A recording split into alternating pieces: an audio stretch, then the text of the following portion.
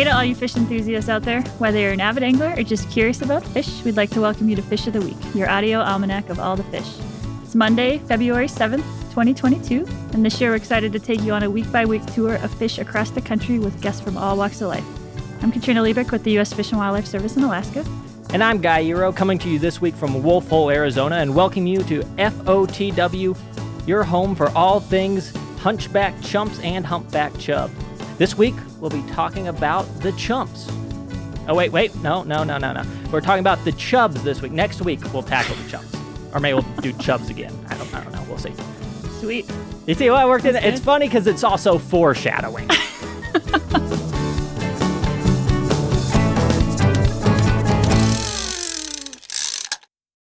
So we're headed to a pretty special place to talk about the humpback chub, as Guy kind of alluded to. And our guest is Mike Pillow from our Arizona Fish and Wildlife Conservation Office. So welcome, Mike.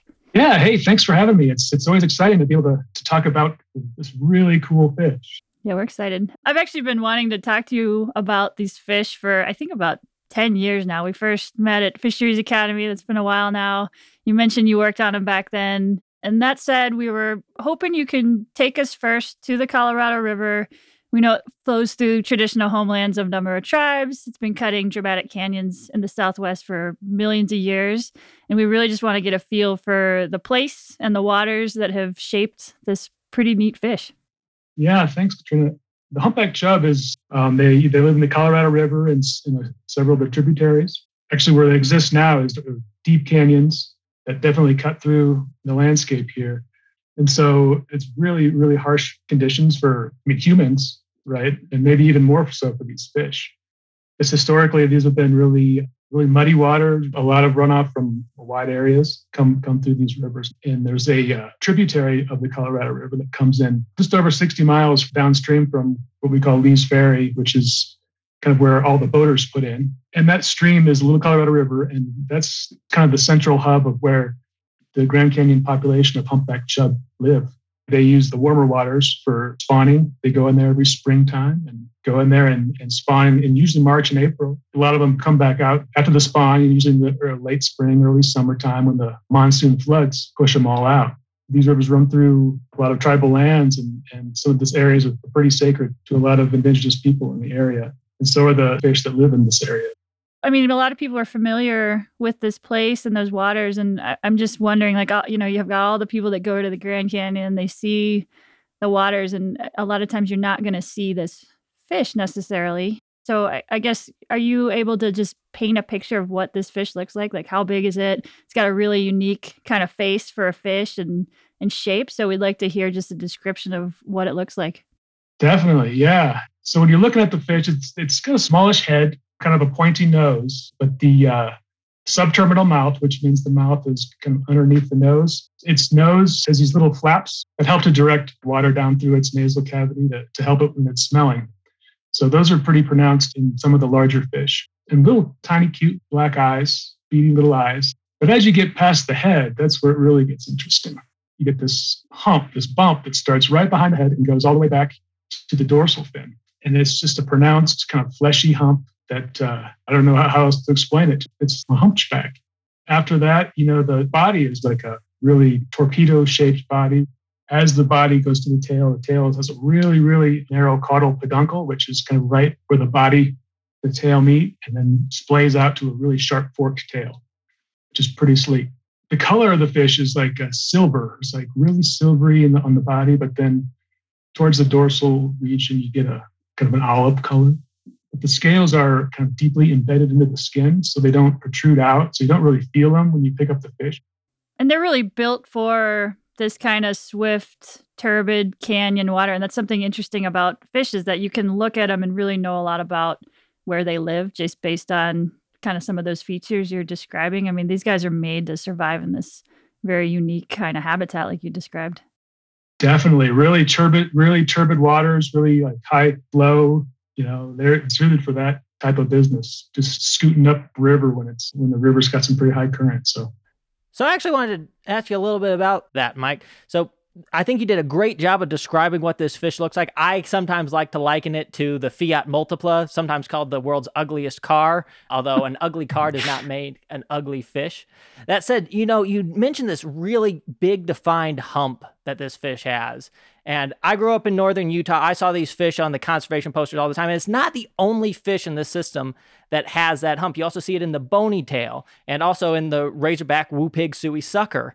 And knowing that those fish come from different families, you have the catastomids and the leucissids, it kind of suggests that you have a convergent evolution that's selecting for this hump. And I'm just wondering, what does this hump do and why do these different fishes evolve to have it? Yeah, no, that's a great question. And I think there's no answer quite yet. We don't really exactly know why these fish have this hump, but there are a lot of speculations. We know that the hump is mostly muscle tissue.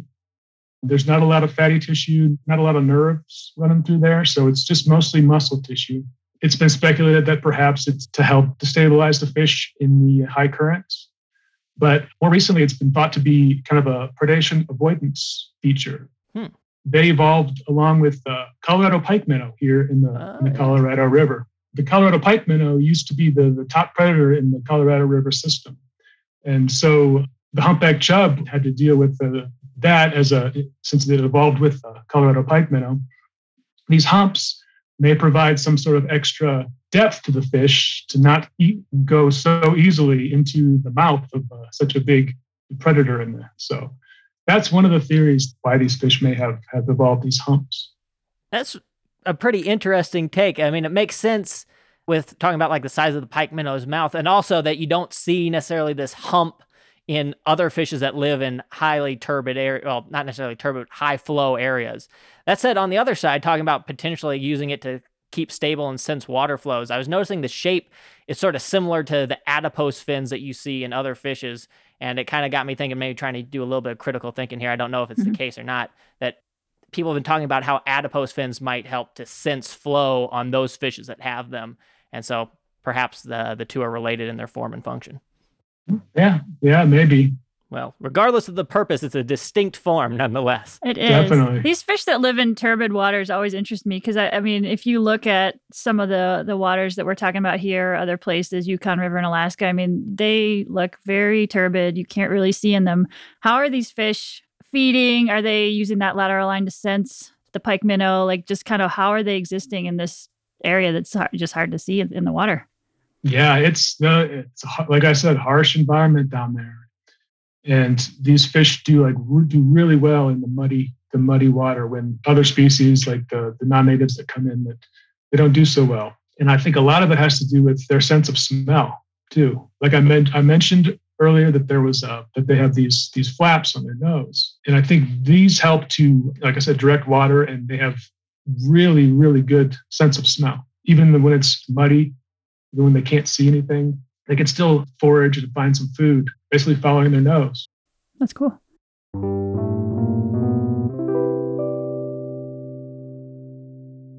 What's the nature of what you do with the humpback chubs? I know you've been working down in that office for a while, correct? Can you just tell us a little bit about your job and what you guys do seasonally with these fish? Sure. Yeah. So our job is we have a couple projects that we work on. And our main project is to monitor this fish, right? Monitor the population in the Grand Canyon, particularly in the Lua Colorado River. We also have a monitoring trip that goes along the main stem Colorado River, because while the biggest aggregation of chubs is right there in the Lua Colorado River, they also exist in little pockets and areas throughout the entire Colorado River. And so we like to get where their home zone is right there in the Lua Colorado River. But then we also like to check out how the little aggregations of the populations are doing along the Colorado River. So what we do is 4 times a year, we take a helicopter, fly into the Little Colorado River, set up there for 10 days, and just set a bunch of hoop nets to catch these fish. On our first trip, we go in there. It's a marking trip for our mark recapture population estimate. So we go down there, we capture as many fish as we can, set all these hoop nets out, put marks in the fish that don't have marks. We use passive integrated transponder tags, PIT tags, that gives each fish a unique code, unique alphanumeric code. First trip is in April. We come back in May, do the same thing, and then we can generate a population estimate, an abundance estimate for the spring spawning population. And we do that same thing when we go back in the fall. And in that trip, we're looking mostly at the young year population, how the spawn went, how the recruitment went, how the babies are doing. That's one of our primary objectives, is to get kind of numbers. Yeah. How many fish we have in the aggregation, in the population there at the Little Colorado River. And with fish, I mean, it's hard because you're not doing a census. So for folks not familiar, you're going to be marking them. And then when you're capturing fish again, you're seeing what proportion have a mark and what proportion don't. And then you can kind of guess how big the population is, correct? Exactly. Yeah. And you can get a good idea of what the size of the population is, and you can compare that to the previous years and see how they're doing. We also have a program where we translocate fish. So the Little Colorado River has a lot of waterfalls, a lot of falls. Typically, these falls, the fish can get up on no problem. But there's one area that, for some reason, whether it be because the CO2 levels are too high, because it's much closer to the springs, or because they just don't go up there for some reason, that if the fish don't go up this waterfall. So it's an area where there's not many predators, no predators, lots of food abundance, lots of insects, lots of little speckled bass that these fish like to eat occasionally. And so every year we'll take a few hundred babies and fly them up above the falls, where we found that they grow much faster than their cohorts down below. So these fish that we take up there as age 0 fish, they can be adults like 200 millimeters in like a year and a half or so, as opposed to maybe 3 years, the ones down below. So we're talking about a fish that's on the endangered species list. It's been on there since Nixon signed the ESA into law in '73. Actually, it was just last year where the Fish and Wildlife Service recommended, and then it was sent into the Federal Register, that these fish had been reclassified from endangered to threatened status now. So, that's awesome. Yeah, that's kind of a new advancement here in the humpback chub world. That's great. It really, if I was in your position, I would be so happy about that you can see sort of the work that you've been contributing to has really actually paid off and had a tangible effect on the world. I think that's awesome. Yeah, definitely. There's still some serious threats to the species. But yeah, no, it's great to see that we can make some adjustments and improvements. So, what kind of precautions are you guys taking when you're flying these fish, having to take them up in the air and then bring them back down and put them in? Are you having to keep them like really well oxygenated? Certainly wet, I would imagine. I'm just curious what you guys do. When we're collecting them, we collect them over the week, and we keep them housed in the river in these fish barrels that we've kind of made, that they can stay in the river and just keep contained until they're ready to fly out. And first, we'll usually fly people up to the camp where we're going to fly, so that they can receive the load. And when they're ready to fly out, we throw them all in this 55-gallon drum, a few aerators in there, and then we quickly, before the helicopter comes back, get all the fish in the barrel, put all the oxygen, turn it on, strap it down. It's a 5-minute flight or so, maybe 7-minute flight for the fish before they land, and then someone's up there to grab them and change the water out. After a few hours, we'll either acclimate them overnight, put them in the river in another barrel, or we'll release them into the river, which we seem to do pretty well on that. Yeah. So you got a pretty cool job, it sounds like. Oh man, it's an incredible job. Yeah, it's a beautiful place to work, that's for sure. And these fish are I mean, they're really cool. I really like it.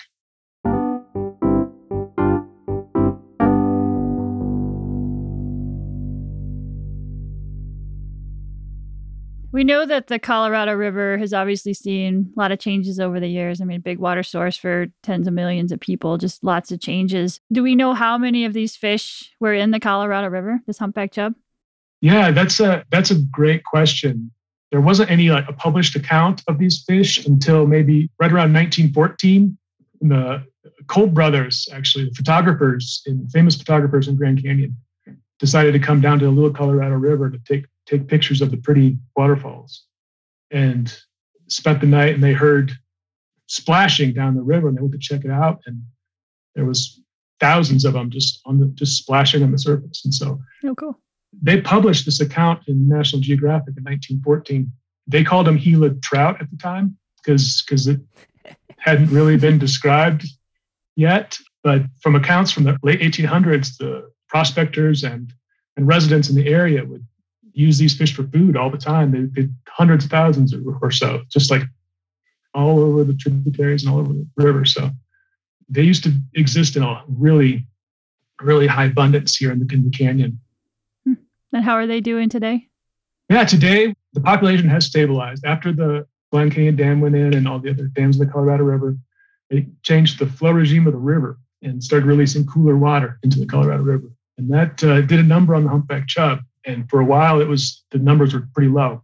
But they've stabilized, definitely not to the historic numbers, but definitely increased since the 70s and the 80s and the 90s when we first started looking at them. So in 2019, we had a population estimate of about 9,000 adult chubs in the Little Colorado River.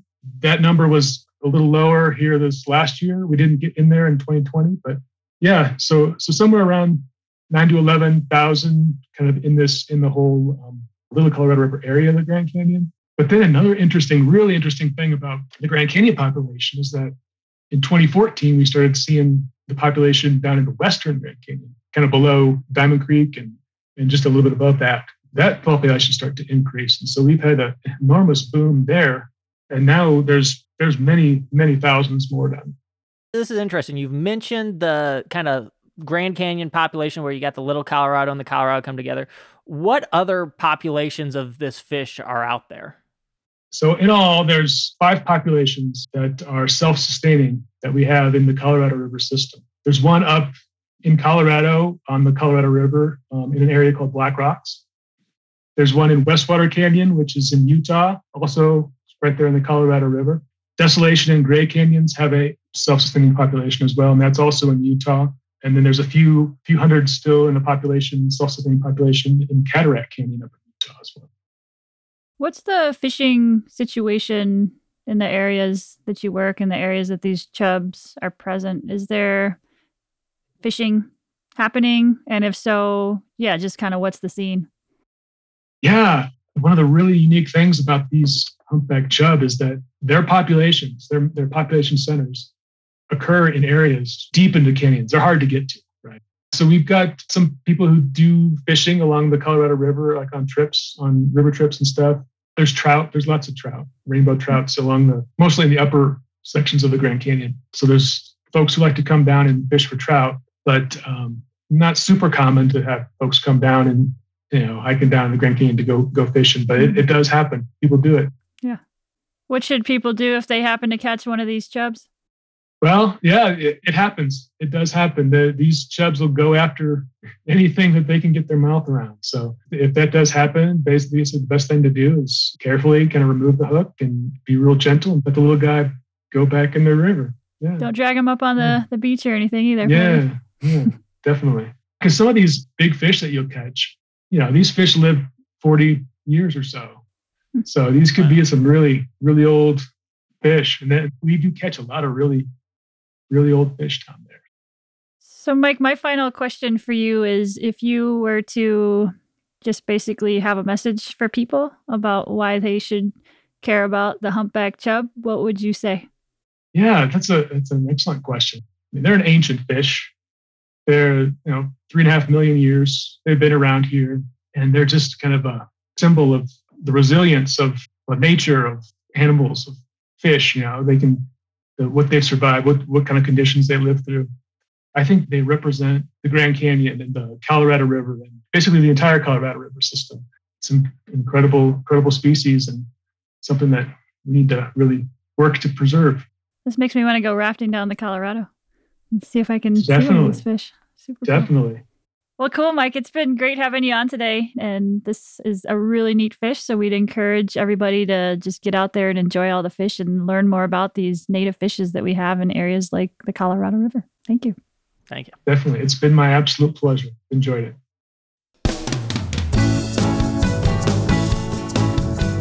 Thanks for listening to Fish of the Week. My name is Katrina Liebig, and my co-host is Guy Iro. Our production partner for the series is Citizen Racecar. Produced and story edited by Charlotte Moore Lambert. Production management by Gabriella Montaquin. Post-production by Alex Brower. Fish of the Week is a production of the U.S. Fish and Wildlife Service, Alaska Region Office of External Affairs. We honor, thank, and celebrate the whole community, individual tribes, states, our sister agencies, fish enthusiasts, scientists, and others who have elevated our understanding and love as people and professionals of all the fish.